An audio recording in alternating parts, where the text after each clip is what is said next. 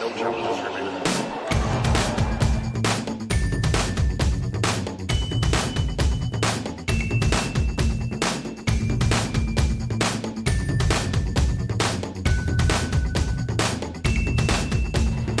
A hearty bonjour and welcome to No Challenges Remaining. I am Ben Rothenberg, joined by my dear friend Courtney Nguyen here in Epernay. We are in Champagne in France, Courtney. And why are we here and what did we see last night? We are here because, yes, we drove from Paris yesterday to Reims, whatever. We've been calling it Reims, but every single time a French-speaking person says that city title back to me, it doesn't sound like Reims.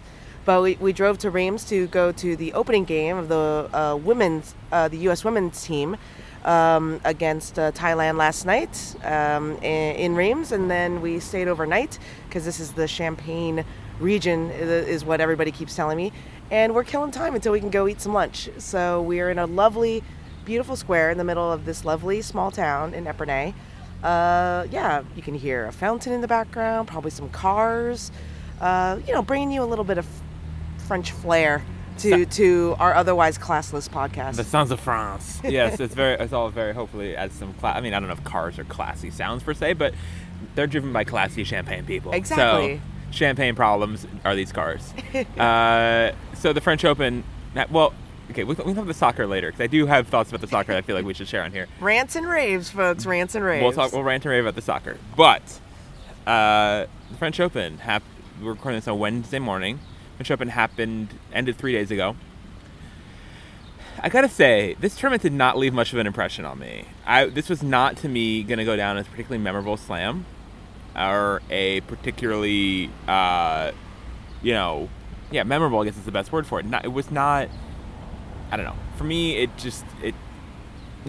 was left kind of meh by the whole thing. I salute especially the women's champion, Ash Barty, who I think is a tremendous Grand Slam champion. It's been building up to this for a long time. It's a great personal story. It's a great story to get to tell. The semifinal she won was wild. The final was forgettable and honestly one of the worst Grand Slam finals we've had in a while in terms of just drama and entertainment and stuff. She played well, but it was not a compelling match per se. I don't know. And then Rafa wins for the 12th time, which is a whole copy-paste situation. For me, or maybe copy-paste, find and replace. Change 11 to 12. For me, I don't know. What is your feeling after Roland Garros? It a little bit in our review mirrors. Yeah, I mean, I think we had been talking about it throughout the tournament, and I had found myself having trouble engaging in the tournament as well. And I kept kind of thinking back and forth. Is it because Roland Garros is the only slam of the 4 slams that I do regular radio? So I do radio for Radio Roland Garros, which I love, and I always ask. I always ask to do it. It's a really fun time. I love doing it. But what it does do is it does pull me away from kind of just sitting and being enmeshed and marinating within both the men's and the women's tournament. That being said, it also allows me to watch a lot more tennis. I was going to say, I feel like that would get you more involved in the tournament, if nothing else. Well, it allows me to watch more tennis because I can sit there and I can actually watch a match from front to end, or in 90-minute blocks, as it were. So I do feel like, I watched more tennis. But I think that when I break down both events separately, and I think they should be probably discussed a little bit separately. Yeah. For the men's tournament, for example, obviously the top 4 seeds made it to the semifinals, which was great. There was a lot of, question marks as to whether or not that was going to happen. So that was kind of the drama for the first 10 days. But at the end of the day, my memory of the men's tournament will be the Wawrinka-Tsitsipas match. It's really good. Yeah, which, again, maybe I'm being very upfront with my biases and all these sorts of things. Maybe it's because I was on radio for the final set of that. I was riveted by what I was seeing, and I thought the level was amazing. So that's my primary memory of that. Then obviously you get the final 4 seeds into the semifinals. Rafa, Roger, Novak, and team, not in that order, but and it's this wind-addled. We had all this build-up to these 2 matches, and the conversation didn't end up being so much about it because the wind was out of control. The weather, all these sorts of things kind of made it not about the tennis. Yeah. And at that stage, you kind of want it to be about the tennis, right? So that was a little bit weird. And then I was on, obviously, the final, I thought was for 2 sets great. And then after that, it felt, the men's final. And then it felt a little bit like a coronation, the last 2 sets of tennis, which is fine. I mean, it's Rafa at Roland Garros. There's a reason why he has this myth and this aura.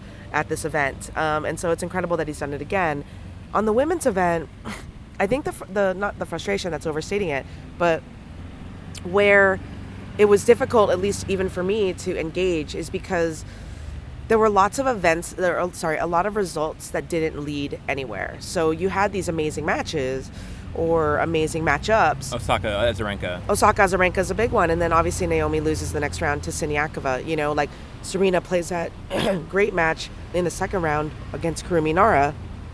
Looked really sharp.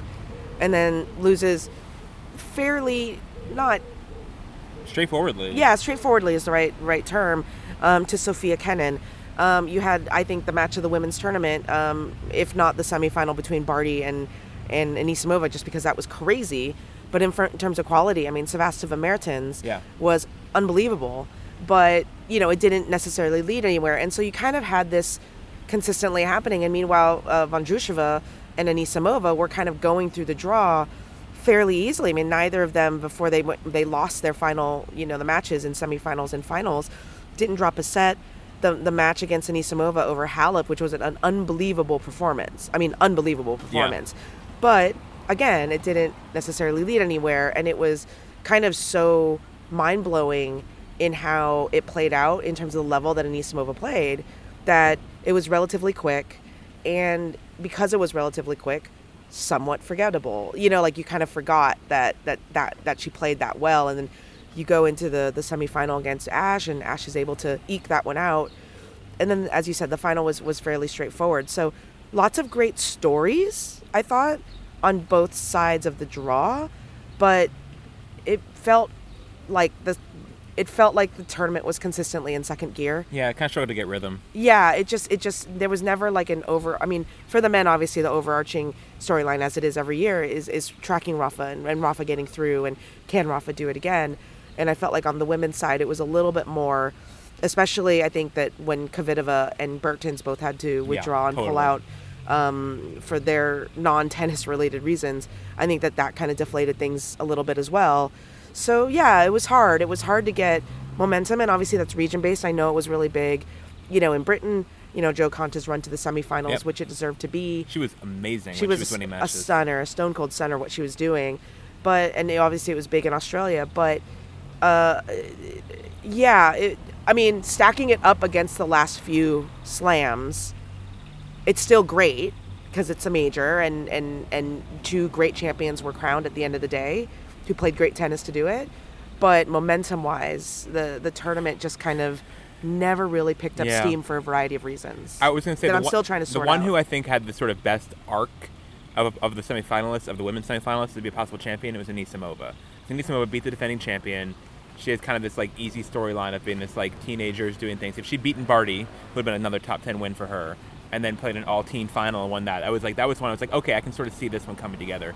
Barty, like we said, won the Miami Open, so she's by no means a fluke player to be winning another big tournament. She's number one on the Porsche race to Shenzhen on Monday. She is the best player of the season. She's the best player of the season so far. Nothing says, otherwise.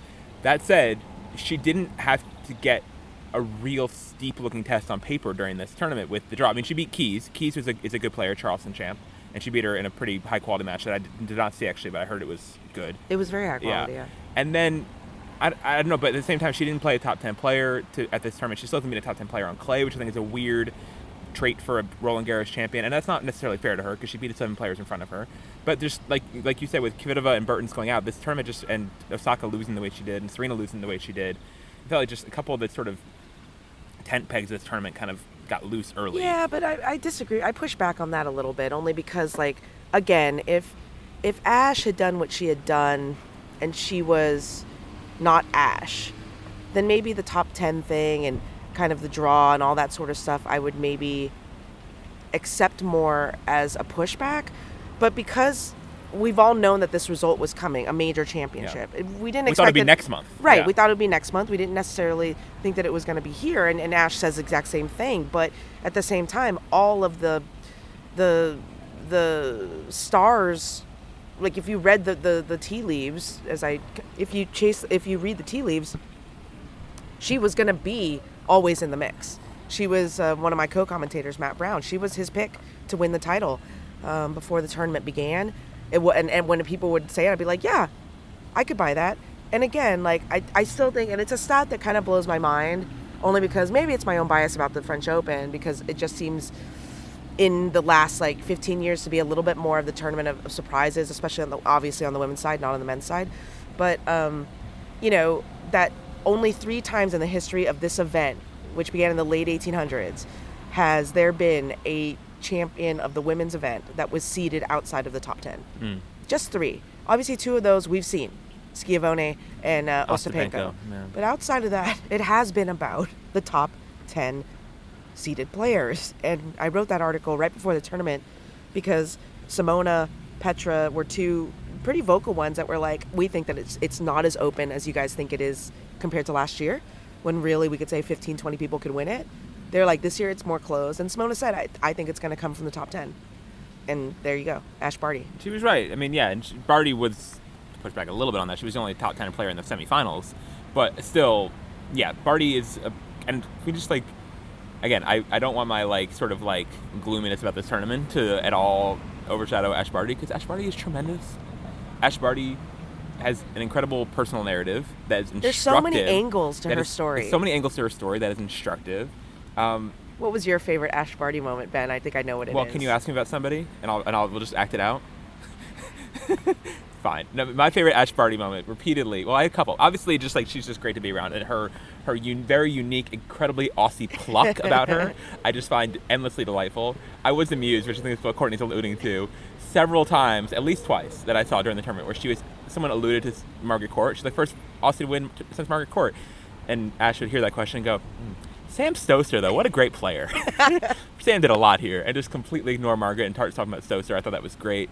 And, shows her loyalties to her generation of players who've been certainly put together through some various downpours of defecation from the older generation in Australian tennis. And, yeah, I think there's a lot to like about Ash. I think the way she goes about her tennis is super professional. It's lovely to watch. People enjoy watching an Ash Barty match. Enjoy watching her tennis.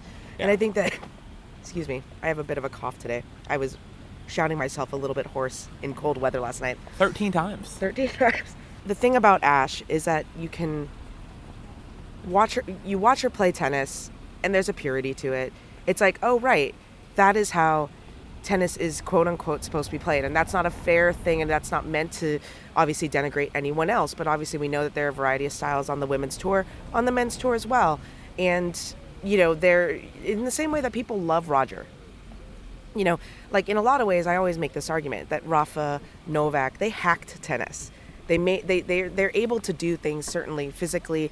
Obviously, Rafa with the way that he hits his forehand, the top spin, things like that no one conceptualized. The founders didn't intend. Yeah, no one conceptualized that anybody was going to be able to do these things on a tennis court, right? Nobody at Wimbledon anticipated that Novak Djokovic would tear up the baseline because he could slide on grass. Like, that is not what the old folks that put this plucky game together envisioned. Dead folks at this point. Yeah, yes. Right? And same on the women's side, the amount of power, the way that the women's game has kind of evolved in great ways, and same with the men.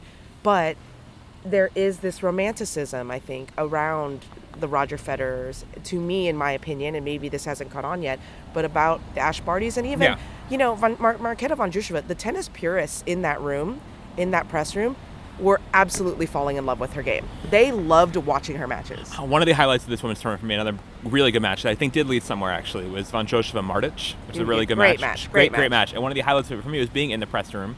I was writing about Konta mostly that day because Konta had beaten Sloane. And the rows of British reporters who were across the aisle from me, in the press workroom, all like rapt watching Vondrousova-Martic and being like, whoa, this is great, wow. It was in tennis. Their own British way. It was capital T tennis. And they were like obliged to watch it because the winner was playing Konta. And it was just getting those women a spotlight they hadn't otherwise had. Martic haven't mentioned her. She had a great tournament. Amazing tournament. Another amazing tournament. She was another someone who seemed to be building somewhere and then stopped right as she could have. She had a real storyline going at this tournament. And it was, in a quarterfinal run, her best ever to slam. Hardly anything to scoff at. Her win over Pliskova was outstanding. Yeah. Her win over, she destroyed Mladenovic in the second round. That was a great win. Gutsy against Kaya Kanepi. We got to know her coach better, Sandra Zanevska. Sandra Zanevska. Who's awesome. Just wait for the Sandra Zanevska glow up, you guys. Like, there were at least one reporter around that round table that was tearing up because of how inspirational Sandra Zanevska was. And so young female coach, let's see more of that. It's all great. Yeah, so that was another good story. Like I said, there were like moments of it that, as I think back more detailedly, like there were like, I enjoyed lots of parts of this tournament. Like it was not 2016 where it was raining the whole time and everyone was miserable. This was not that tournament by any stretch. But it just in terms of this sort of, there were some disconnects near the end that made it. And then the semifinal day and how everything went on you talk about the men's side with the win being Adeline, and then the women's side playing simultaneously is always tough in a semifinal. I feel like you can't watch both matches as fully as you'd want to, and being on the non-traditional semifinal venues, I think also takes a little bit out of the luster out of it, and that becomes a conversation, rightfully, and if that should have happened, if it could have been prevented, why it happened, etc. But there was a decent amount like that. Osaka Azarenka match also was great. Yeah. I was out there for pretty much that whole thing. You'll get moments to put into the time capsule. Yeah. You know, like you'll look back. Oh, remember this? Remember that? There'll be a lot of kind of like, at the end of the season, like remember when, or tennis hipster moments of like, you know, I think that Martic-Vondrousova match will be one of those tennis hipster moments. Even Sevastova Meritans. Even like Sonia Kenin checking marks. You know, I mean, like it just like honestly like seeing this like young kid totally undaunted by Serena and a crowd that was growing more hostile by the minute towards her. Like I was like, watching that match on mute, so I had no idea what was going on until afterwards. I was like, oh wait, what was going on? Yeah, she was getting a lot of boos. Kenin as Sophia/Sonia Kenin, as she was we should just call her the slash Kenin. She was just like super just like dialed in against Which Serena. Is why it was Serena, always and, a dangerous match. We always thought that was before the tournament, looking at the draw, I always had circled potential Kenin or Andreescu, because Andreescu had to pull out. But that third round could have been big, and then potential against Ash Barty, which given it was interesting with Serena coming into this event, because, you know, she said, I think she was asked in her first or second press conference, as a weirdly fluorescent green bug was jumping on me. She was asked, you know, did you think about skipping the French Open? And she said, yeah. Every day, but I'm here to do my best. And I thought that at the time I wasn't sure if that was, downplaying pressure, you know, kind of like taking the pressure off, how much of it was true. But, you know, I mean, but it really echoed in a lot of ways her kind of tone and demeanor in Rome a couple weeks before, of just kind of like, I'm just trying to do my best. I haven't been able to practice very much. And, you know, I haven't been able to hit a lot of balls, and there's a certain tone to Serena. Like, I think I totally hear what you're saying and agree. Like, there's a certain, I don't want to say helpless. That's like completely the wrong word for Serena in any case. But there's a certain almost resignation, or almost sort of like is what it is, and sort of a like. There is and is what it is. There's so that sort of tone of like not realism, but like there's a certain tone about it that's like, look, like I'm trying. Like I've been dealt a crappy hand this year. Yes, this year's not what I thought it was. 100% I made 2 slam finals last year. I have not been able to keep. Well, I was playing well enough in Australia. I rolled my ankle and then I busted my knee. And I also thought it was interesting repeatedly that she mentioned the ankle rolling in Australia. She mentioned it several times this month in Rome and Paris. Maybe only 2, but it struck out to me because she really downplayed it when she was in Australia. The ankle rolling, which I thought was unfair to herself, honestly, because it clearly did affect that match. I remember that. Yeah. And then here she was like, no, remember, I rolled my ankle in Australia. She was like sort of making sure the record was correct on that match, which it deserves to be. Yeah, 100%. And I think most people knew what happened in that match. I think we walked out of that press conference in Australia kind of like disappointed that, I mean, obviously everybody on the outside, everybody's like, oh, it's so classy. She didn't blame an injury, et cetera, et cetera. Said that. But it was very much about an injury. I felt bad.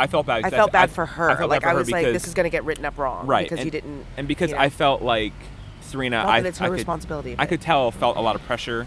Obviously, after what happened at the U.S. Open, to try to be as gracious as possible in defeat, and she did achieve that. But it did come from a place of sort of selling her own what happened in that match short. Which, if you're anyone watching, anyway, not to rehash the Australian Open quarterfinal here, but yeah, she didn't win a point on serve after rolling her ankle up match point. So. So that was Serena. I mean, Serena's going. What do you think, Serena, for Wimbledon? Like, she's still in Europe. We don't, as of this moment, we don't know if she's playing any grass court warm-ups. She left it open in press. Venus signed up for Birmingham. Yeah. Got a wild card there, which is the first time A. Williams has played a non-Wimbledon grass event since they both came back in 2011 from their long-term injuries that year. I mean, like, that was Eastbourne. That was sort of like a last-minute thing. This seems more like planning. Yeah. So I kind of expect Serena to play an event. I would think it would be Birmingham's one that makes the most sense. They're on the calendar. It's already Wednesday, and Yeah, I mean, I don't know if they I don't know if they have top 10 wild cards. Yeah, maybe. Oh, is she top 10? Oh no, she's 11 now. She's not top 10. Does it matter what you were at the beginning of the year? Is that how that works? Or I don't know. Yeah, I think so. I don't know. I have to. WTA is complicated, you guys. I remember the rules and I forget the rules, and it's a whole thing. But yeah, so it'll be interesting to see if she plays and gives herself a real shot at 24, or if she decides, I don't think she'll do this, but if she decides I'm not ready, and if she doesn't feel ready again, if she'll keep playing slams, if feeling not ready, because she did not enjoy this loss. It's got. I mean, I remember I said this on the radio a few times. It's just got to be so hard if you're Serena Williams, right? Because you have, on NCR. Yeah, you have done this. Yeah, you have come in like out of form and won majors. You have come in not fully fit. Yeah, totally. And you have won majors, and she must feel that she's way closer to form and fitness right now than she was in those times where she won majors. 07 Australian Open, yeah. Right? So that's just got to be such a tough decision. But the problem is like, you know, when a young Slash Kenin steps out on court, Philippe Chatrier, with absolutely nothing but full belief and understanding that this is a massive opportunity and takes her chances, the locker room sees it. The youth definitely see it. And that was always my thing about kind of thinking maybe skip the French Open, because, you know, the losses resonate maybe more so in the locker room than they do with her, because obviously she has the context and she understands maybe why the losses happened in a way that maybe the rest of us don't, that are on the outside. But her aura is important to her game, and people say this about top players. I will circle back to this on my rant rave. But yes. There you go. Oh, I see what you did there. That's probably about 13 minutes away. Yeah. So that's pretty much the women's draw. Osaka's still number one. Barty looks poised in very good position to get it on grass, which would be appropriate. Yeah. Can't begrudge either of them. I hope they get to play each other some more. As Tamani Carriel pointed out, I think it's and you pointed out this too, the sort of gravitational shift. Yeah. Or the sort of polar shift, I don't know what you want to call it, where the sort of concentration of the tour is. All of a sudden, this super European American tour has a top two, which is a Japanese woman and an Australian woman. Yep. And that's and cool. Even more interesting there, I mean, a Japanese woman with Haitian descent, obviously Haitian Japanese who lives in America. Obviously Ash Barty, Aboriginal heritage. It's pretty cool. I mean, like when you step back and you think about it, especially when you think about their two individual journeys to get to where they are, and both of them, you know, Ash very publicly kind of stepping away from the sport, finding it too pressure packed, to dealing with kind of mental health, just taking care of her mental health before she was able to come back. And then you have, like, you know, Naomi, it's the introverted Olympics. But I mean, in a lot of ways, I mean, like I think I was joking about this even after Kiki cracked the top five, Kiki Bertens. After Madrid, that the top five is quite the introverted top five, and I've been spending a lot of time just kind of thinking about whether or not there's something about that in tennis. Like, does this sport actually, if you're introverted, do you actually flourish in this sport, or is it just this happens to be this group of people? I would agree. The one of the five now who seems the least introverted to me is Barty. Actually, I don't know if I would immediately call her an introvert per se. Maybe you may know her.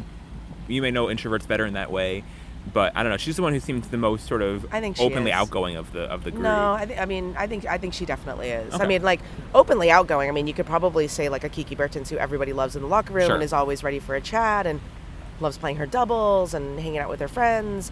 But every single one of them is like a massive homebody. Like every one of them, if given the opportunity, just wants to go home and see their family, and just like and maybe that's different, but they're internal people. They're not the ones that are out. They don't go out. They don't find energy by being around people. So you mentioned that's the top five on the women's side. Tell us briefly on the men's side. What does it say about the men's tour? Because I know people have talked at the French Open had particularly in context of Roger not playing in this tournament for a long time, and then making it to quarters without dropping a set, and then making it to the semifinals. What does it say about men's tennis right now that the top four got to the final four of this tournament pretty unscathed. I mean, I have a really hard time with this because everybody seems very, keeps falling into this trap of making this a binary argument. But I don't understand, like, either they're great or like, I don't know, or they can't make it a binary argument. I don't know. But it's like, I don't understand how you can't, like, understand, like, this is a golden era for a reason. That these are special players, that Roger Federer is what Roger Federer is, Rafa Nadal is who he is, Novak is who he is, for very, very and specific... team is very good. And team is very good, but, like, for very specific reasons. I mean, there's a level of greatness that is there. Now, I mean, obviously, Roger going through that draw, I mean, his draw wasn't exactly a landmine or a minefield. Yeah. Rafa's also wasn't. So maybe there's a question mark with respect to, you know, what I thought was bubbling up more and more, which is the depth on the men's tour. Like, in other words, I don't think that, like, we should be questioning or undermining the greatness of the greats. But when we look at, like, you know, the rest of the field, it's more about depth, right? Like, if Roger or Rafa, if it's so easy for them to make the semifinals, and I'm asking, where were the people in the second, third, and fourth and fifth rounds? And in those instances, it's where we go back to listen, you know, my point I think I made a couple of episodes ago. Where are those Thomas Burdick, stoppers, the Tsongas, the Ferrers, like those guys who at least, like, made it on paper more difficult? Like, you know, like, you were like, oh, okay, quarterfinals, like, this is when everything, and you started to see those same matchups of the top 10 all the time. There is a little bit more flux. Now, obviously here, a lot of players out. Kevin Anderson was out. Not that I'm saying that these players would play well on clay, but it takes some of the name recognition out of, you know. They would have been high seeds. They would have been high seeds. Isner was out. Raonic, like, you know, a lot of those guys couldn't play. Felix. So. Rough tournament for Canada, by the way. So there's that. But at the end of the day, like, what exactly are we talking about? We're talking about Rafa Nadal at Roland Garros. Like, is the story really Roger Federer making the semifinals? No. I'm sorry, it's not. It's amazing accomplishment. Yay. You're amazing. It's funny that it's his best slam of the last four was the French Open. Just funny. Paris is so weird. But at the end of the day, you know, Rafa does what he does. Dominic Thiem did what he did. I mean, I think his win over Novak was massive, just mentally. I think that the circumstances of that match were phenomenal. I got to say, like, he surprised me because there was a delay at 4-1 in the fifth with Thiem up 4-1 in the fifth. I think deuce on Novak serve. And I was telling people, like, I think Novak's still going to win this. And then Novak looked like he was going to still win this. I know, and then he came back and leveled right away, and I was like, see, told you. And then the team actually, like, was able, in that crunch time late in that match, to eke it out. I was impressed. And he got a raw deal with the scheduling, obviously coming back the next day. The writing was kind of on the wall for that match. Everyone was impressed he made it as close as he did, which is a remarkable thing to say about a match where he lost the third and fourth 1-1. But it was closer than anybody expected. Team looks close. And I will say also, just on the sort of other guys, so that's number 4. 5 and 6 also had really good tournaments, I thought, which is Zverev and Tsitsipas. Zverev, I thought, had a really good tournament, especially. I mean, he got his first ever top 25 win at a slam over Fognini, who was a real player on clay this season. That was a really good win for Zverev. He started getting it together. In Geneva, he took that wild card. He won Geneva. I was trying to think even like who his third round was here. He had two 5-setters early. Yeah, which is typical. But you know, anyway, I thought it was a positive turn for Zverev. Gets into a quarterfinal for only the second time in his career he lived up to his seeding. And that's part of what's been tough for him. Like, he kept getting seeded like third and fourth and second even at Grand Slams when he just like had no pedigree and didn't seem to have the belief was kind of there. Sometimes even the results weren't, at least like outwardly anyway. I thought it was a positive turn for him. Tsitsipas looks ready to win one of these things. He can recover. Yeah, but he's been doing a lot of vlogging lately. I think he's fine. Great tournament for Stan. He got a Tesla. He's so excited about his Tesla. There you go. Great tournament for Stan. Yeah, really good tournament. Really good tournament for Stan, and and it's that caliber of player that I feel like maybe when I look at the ATP, I feel like they're missing. It's not the top guys. Obviously, they have those. It's dominated, and then obviously they have some potentially tricky players, but I feel like maybe 5-10 years ago you had like a good core of like 4 or 5 Wawrinkas that like enlivened the tournament. Like the 5 through 15 players. Yeah, that enlivened the tournament. That like, and I felt like again on this side, it was about the stars having to sell it as opposed to, and we say this at a tournament where there was Rafa Roger and Stan Roger, but it just still felt I don't know. It was odd. Because of this odd tournament, I feel like one thing I haven't mentioned yet, which felt like I should mention, and I don't have any good segue into this, is the sort of unexpected rivalry that developed across the draws after one of them was already out, which is Serena Williams and Dominic Thiem, which again, I think speaks to this sort of tournament being like having like a weird lack of rhythm. This was sort of like the breakout story of the tournament, like in like mainstream media, which is dopey, to be clear, that like this, scheduling decision of a room that's like really super like, super inside thing got this attention. But I thought it was an interesting sort of, I thought it was an interesting moment of sort of star power. And I'm like I had this different split of mind the entire time since this thing started, where I was like, do you want to talk about it because I feel like there's not enough information about it out there that's correct? Because Ben was there. I was there. There were not many people that were there in the room. I was one of 3 people who I know for sure who were like independent reporters. I can tell you the other one's names if you want to like corroborate witnesses, but like who were there. And then I sent like one tweet about it after like 25 minutes. Like I was like, I don't like, is this a thing? And then when I saw Team's reaction, I heard how mad Team was. I was like, okay, this seems like it's now a thing. If Team is now fuming this much openly in press about this. I mean, 30-second version of the story, Serena came down to press very, very fast after losing to Kenin. Like she was down in the press room, like in the press area, ready, waiting, within like 4 or 5 minutes of losing that match. Faster than anyone expected her to come down. They announced she was coming down. Like, she wasn't like she showed up unannounced, but she was there very fast. And didn't happen to be a room open when she got there, of one of the main 2 rooms. And she made it clear that she was not willing to wait. And she put pressure on the organizers to make it so she was not waiting, essentially. And under that pressure, Team was bounced from the main room. And being out there, and I think Serena probably thought too, and she was in more direct contact with the organizers than I was in this moment. I was just sort of standing back watching, being like, what is going on here? But I don't know, at the moment, we didn't realize the Team's press conference had been ended abruptly. We just thought that it had come to a natural end, his German part of the press conference, and he was walking out. And so she was standing there, like at the doorway of the room, like standing, waiting, staring as like all of this, as Team himself first and the Austrian media filed out. And I think that's where Team's opinion flipped, where he walked out of the room and saw Serena standing there waiting. He was like, wait, she kicked me out now? And he had to wait for a couple minutes before he even got into room 2, and where the video clip picks up with him continued seething, what the hell and all that. And I don't know. I mean, it's like, it's not that important. And then once Serena got in the press room, she was great. It was actually one of her better losing press conferences I can remember. She was like pretty open, pretty like frank, pretty magnanimous, or not magnanimous per se, but like pretty just like, honest and direct and not at all terse like she can be in defeat. Anyway, so it was a weird thing. Could she have waited more? Sure, yes. Is that something that she's done traditionally in her career? Like been in a chill mood after losses? No, definitely not. Do I think it was the organizer's fault? Honestly, they're getting a lot of blame. I don't really think so. They had to do something to diffuse the situation, which was kind of escalating as she was putting more pressure on them to make it clear she was not willing to wait. It's air traffic control, and the only thing that, in terms of what the organizers need to do, this plane was descending with no gas. Like, you couldn't ask just circle back around. It's like, no, really, the fuel tank is emptying. Like, But one thing that I will, the only thing that I'll add to this, just in terms of context, is we do have to remember that last year at this very tournament, when Novak went into interview room 2 after his loss, and he came literally directly off the court. Yeah. Went straight into interview room 2. It was a debacle for the media. Yeah, totally.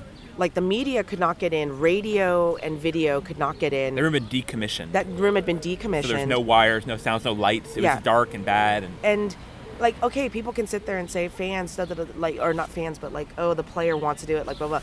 But if, like, it's Novak Djokovic giving a losing press conference, it is newsworthy, and like, radio couldn't get radio clips. They couldn't plug into the system to get clean audio for radio, for media, all these sorts of things. And a lot of journalists who are the journalists that you guys all want in there asking questions couldn't get in there, like, because the room was so small. Like, and you have to understand that is then, I mean, the organizers got blasted for that. How could you let Novak go, They tried to move him. He would not. He refused to move. And and with Serena, I will say with Serena in room 2, this case, she did offer to go in room 2 because she saw room. I think someone suggested maybe room 2 can work. Room 2 was occupied. It was Karen Khachanov was in there doing a TV interview, not at the podium, but sort of standing in that room doing it. And then Del Potro was scheduled to come in like 1 minute, and so that room was taken. And so she did offer. Like, people gave her credit. Like, she was willing to go in a smaller room. Like, yes, okay, she did, but it was not an option. Anyway, that's just, again, the it's a fact complicated thing. situation. It's an unfortunate one that had to be like the story of the first week. I don't like when things like that happen, but yeah, whatever. Anyway, the Whoopi clip did amuse me tremendously. Just as Gary Nathan said, like it's a wild timeline when Whoopi Goldberg's talking about Dominic Thiem. And that's about it from French Open. Any other thoughts on stuff? I had a lot of really good ham and cheese baguettes this tournament. I appreciate that. I have to say, I was very skeptical. This year, the media room was obviously not in Chatrier because we destroyed it last year. So it was kind of a built-up makeshift media center. And in the old museum basement. And I had very low expectations, and I was ready to get mad about a lot of things, and it worked out really well. I gotta say, people were like good sports about it too. Yeah, I think everybody understood, but the sandwiches were constantly there. There was water constantly. These are things that didn't necessarily happen at the other media center. Yep. It was great. So I was, Major bathroom shortage on the men's side, but otherwise fine. Yeah, no TVs, but that was, what can you do? We kind of all understood that it just wasn't possible to have individual televisions for each reporter. Little things like that, but I have to give props to the FFT. I was surprised at how well they pulled that off. Yeah, I would agree with that. Some of my two court got a lot of attention. I thought it's a pretty venue.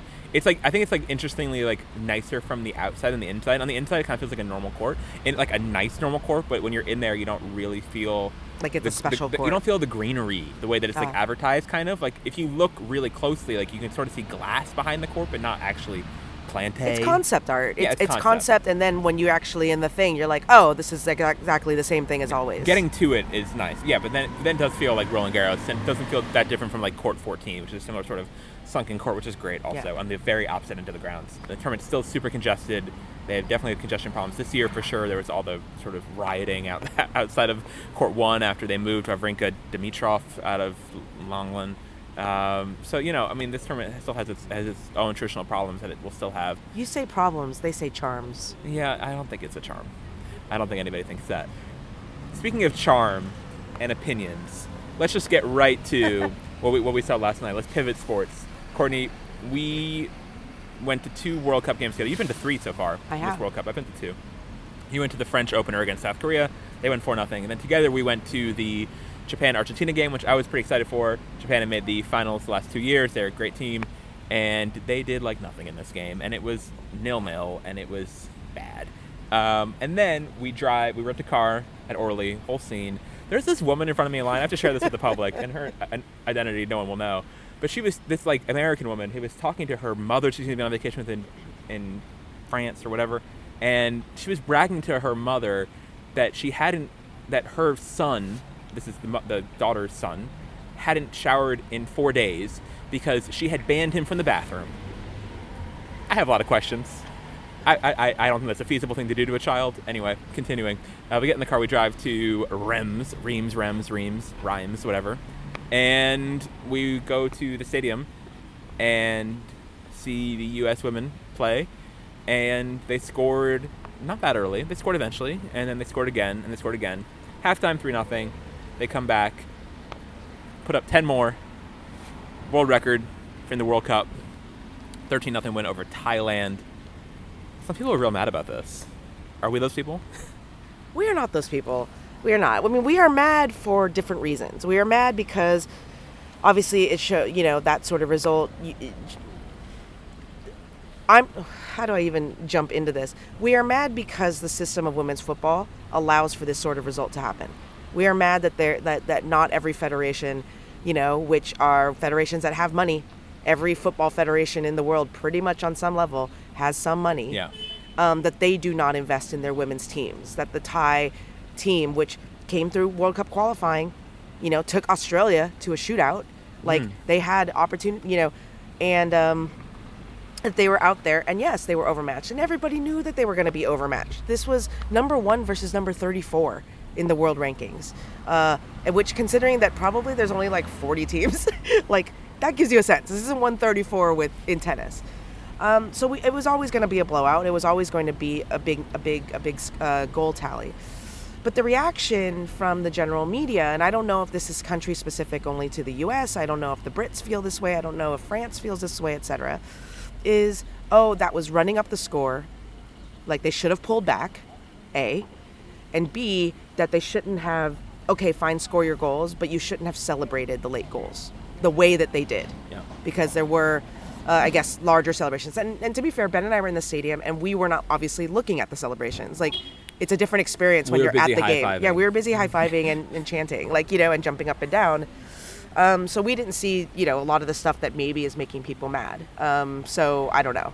But it obviously opens up this whole conversation. Like, and this goes towards, Ben, you highlighted it to me, Liz Clark's great article in the Washington Post Dare to shine. About the FIFA Women's World Cup motto, Dare to Shine, which she excoriates, rightfully so. It's a terribly patronizing crap motto. Which I'll point out the French version, which is like the time to shine or the moment to shine, much better. Yeah, the French version's fine. And then, so there's that. And kind of, again, this seemingly, like, they're playing the Women's World Cup. I'm sorry. This is not rec league. This is not, This is not all an exercise in female empowerment, which is what it's being framed as, and celebrated as by a lot of the media and a lot of the non-American media, honestly, who's trying to be like, women's soccer, hooray for women. It's the sort of tone of it. And like, okay, yes, but also they all got together and flew here and trained for 4 years to see who's the best team. And how do you determine who's the best team? Well, you get out on a field and you try to kick the ball in the other one's net and see how many times you can do it, right? And try to stop the other team from doing it. And they showed it was 13-0. And you play a game to see how teams match up against each other, right? And so this turned out to be a mismatch. But you have to play the game to be a mismatch. And I think, and this is what the U.S. said, and I agree with this too, as someone who's been certainly on the losing end of routes in sports also in my life as a hockey goalie, I've certainly seen I've had double-digit scores against me myself, not in a while, and not often, but like it did happen like once. And like I remember I would not have been like, oh, I wish I just stood the red line and passed the puck back and forth. That would be like, more stupid.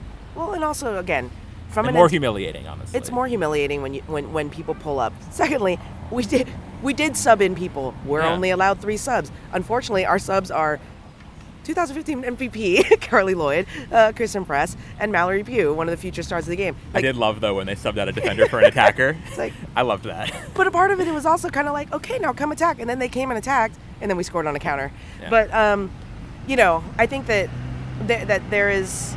I think that this Women's World Cup, it will be fascinating to kind of see the world's media and fans as well, because this is stuff that was coming from hardcore women's soccer fans as well, who were like, oh, you just don't do that. Yeah. Or, oh, I feel think of the Thai team. And I'm like, I'm sorry, but I think of the Thai team. I was screaming. I'm hoarse, not because of the goals, but because I was like standing there like applauding the Thai team as they were going around, like saluting the crowd. Yeah. Because you earned it. Every time they subbed someone, they got like big applause to the player who's coming off the field. Like, you put up as good a fight as you could. Right. You tried. You did, like, honestly, like, okay, 13 sounds bad. Is bad. It's record bad. But like, there were like 40-something shots on goal. Yep. Like, it could have been worse. The first half, they could have had easily 6 goals. Yeah. And they had 3. Yeah. So, they did their best. And they put in professional effort at their level and their capabilities, and they went to the World Cup. And it's a tournament. Yeah. Okay. Goal differential matters. Goal differential matters, first of all, as a tiebreaker between the first and second in the group. But secondly, and they don't have necessarily, they have to play Sweden, and it's a whole thing. I'll rant about that later. But the other thing as well, they had to sit there. Okay, so the French team, which are the number 2 favorites, played the first match of the Women's World Cup. This came last Friday. The U.S. women played the last. In that time, because French put 4 goals up against South Korea, the U.S. women have had to be asked, oh, what did you think about that France performance? That was pretty amazing. Likely quarterfinal opponent, France. Right. Likely quarterfinal, right. Like, the U.S. and France could play quarterfinals. And so what do? You go out there and you make a statement. You score 13 goals. And you say 4 ain't nothing. We just put up 13. A lot of it is aura. A lot of it is making a statement. You are the U.S. women's national team. You are the best in the world. There's no question of that. You may not win the World Cup, but it won't be because you're not the best in the world, because World Cup is a competition. Yeah. But it's the same sort of thing. Like when we were joking about it on radio during the French Open, when Novak and Rafa in the first early rounds, They were like bulldozing, and it almost felt like they were playing each other. Like, you dropped 6 games, I just dropped 5. There was a day. You spent 90. I spent less time than you on court. I think in their third or fourth rounds, I think it was third, I don't remember. But Nadal and Federer played back-to-back, had matching score lines. It was like 3-3 and 2 for both of them. And like, yeah, you do some of these messages. I have seen Rafael Nadal do savage, inhuman things to Nicolas Basilashvili on court Philippe Chatrier. I saw that match. Like, it was just like, I've seen him destroy people, right? And it's his thing. And he does it to, A, conserve energy, B, to make sure everything's firing okay. C, because he knows if he lets off, it's like, things, if you slow down, you're more realistic. It's like you're on a bike. If you stop pedaling as hard, your balance gets a little wonkier. Things can go bad. Serena, let's say, again, I mentioned this Australian Open match again, if she'd been a little more ruthless, and not that she was not being ruthless, but had beaten Karolina Pliskova 2 points earlier in that match, she doesn't roll her ankle, she stays healthy, and it's not a best analogy for soccer, which is a clock sport. But what I'm saying is, like, you go out there and send messages and test yourself and try to be the best you can be. You lose nothing. It's not like the U.S. had a limited number of goals to give in this tournament. It's funny that Alex Morgan's already like a couple goals away from like probably clinching Golden Boot. Yeah. But Christiane has 3. But yeah. But yeah, I mean, Serena Williams, pasting Diana Yastremska in the second round of the Australian Open. Like, no one's sitting. Well, people shouldn't be sitting there and being like, "Well, that's mean." Yeah. No, you go out and you freaking play. When she kills Sharapova in the gold medal match in 2012, no one's like, gosh, that's just like unsportsmanless. People are like, wow, at least hit a double fault is. 4 times and give a game away. Yeah. Like, that's just not how we talk. And that shouldn't be how you talk about women's sports. Sorry. Like, and the whole female empowerment nonsense. I mean, look, we can talk about all of the things. And again, another angle of the whole US 13-0 thing, the U.S. women are suing the Federation for equal pay. They're trying to show their worth. They have to show it. Like, they literally know that the world is watching, specifically in America, and that if they put up these score lines, like, public opinion will be completely on their side with respect to this lawsuit. There's a lot going on, and on top of that, I really liked a point that Ben made last night. They just scored 13 goals. Those 13 goals will be in a highlight reel that are all over the news, that are all over SportsCenter. Alex Morgan's 5 goals will be like, they could do the whole entire SportsCenter play top 10 off of the Women's World Cup if they wanted to. That's good for women's soccer. That grows the game. And it's entertainment. A 3-0 win doesn't grow the game. It's entertainment. We were there. They were actually surprised more than I thought there were French people at this game. At least around us. They were locals to this game who were amused by us, first of all. Yeah. And second of all, who were like, wow, it was almost a little bit like watching like Harlem Globetrotters or something. It was like, wow, you came to see a show, you got a show. You came to see this, like, the champions, like, to start their title defense. Like, you saw something that was like, damn. Yeah. World, like, damn, these ladies can score. Yeah. And like, wow. And score in like, really sophisticated and also, ways. And in these countries, in this world, there are skeptics about the entertainment value of women's soccer. And goals are more entertaining than not goals. I know soccer people will disagree with that. That's not a bold statement. In women's soccer, it's true. Yes. In men's soccer, I understand, okay, if you want to be Italy and you want to park the bus and you want to go for 1-0 wins and whatever, fine, because you're trying to win. And the country cares more about the winning.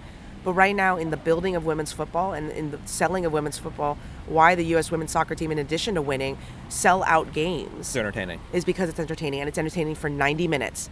It's not entertaining until they hit 3 or 4 goals and they pull back and then you're just like playing tiki-taka at the midfield. No, like, they go. And it was far more inspiring watching them do that, and they shouldn't have to apologize for it. The fact that they're not apologizing for it is also inspiring. Like, if they have Savage mode on, go. Yeah. Go for it. Watch out Chile. Watch out Chile and watch out the rest of the field. But, like, and it's Sweden. Sports, man. Friggin' It's sports. Sweden. Sweden. Sports. Yeah.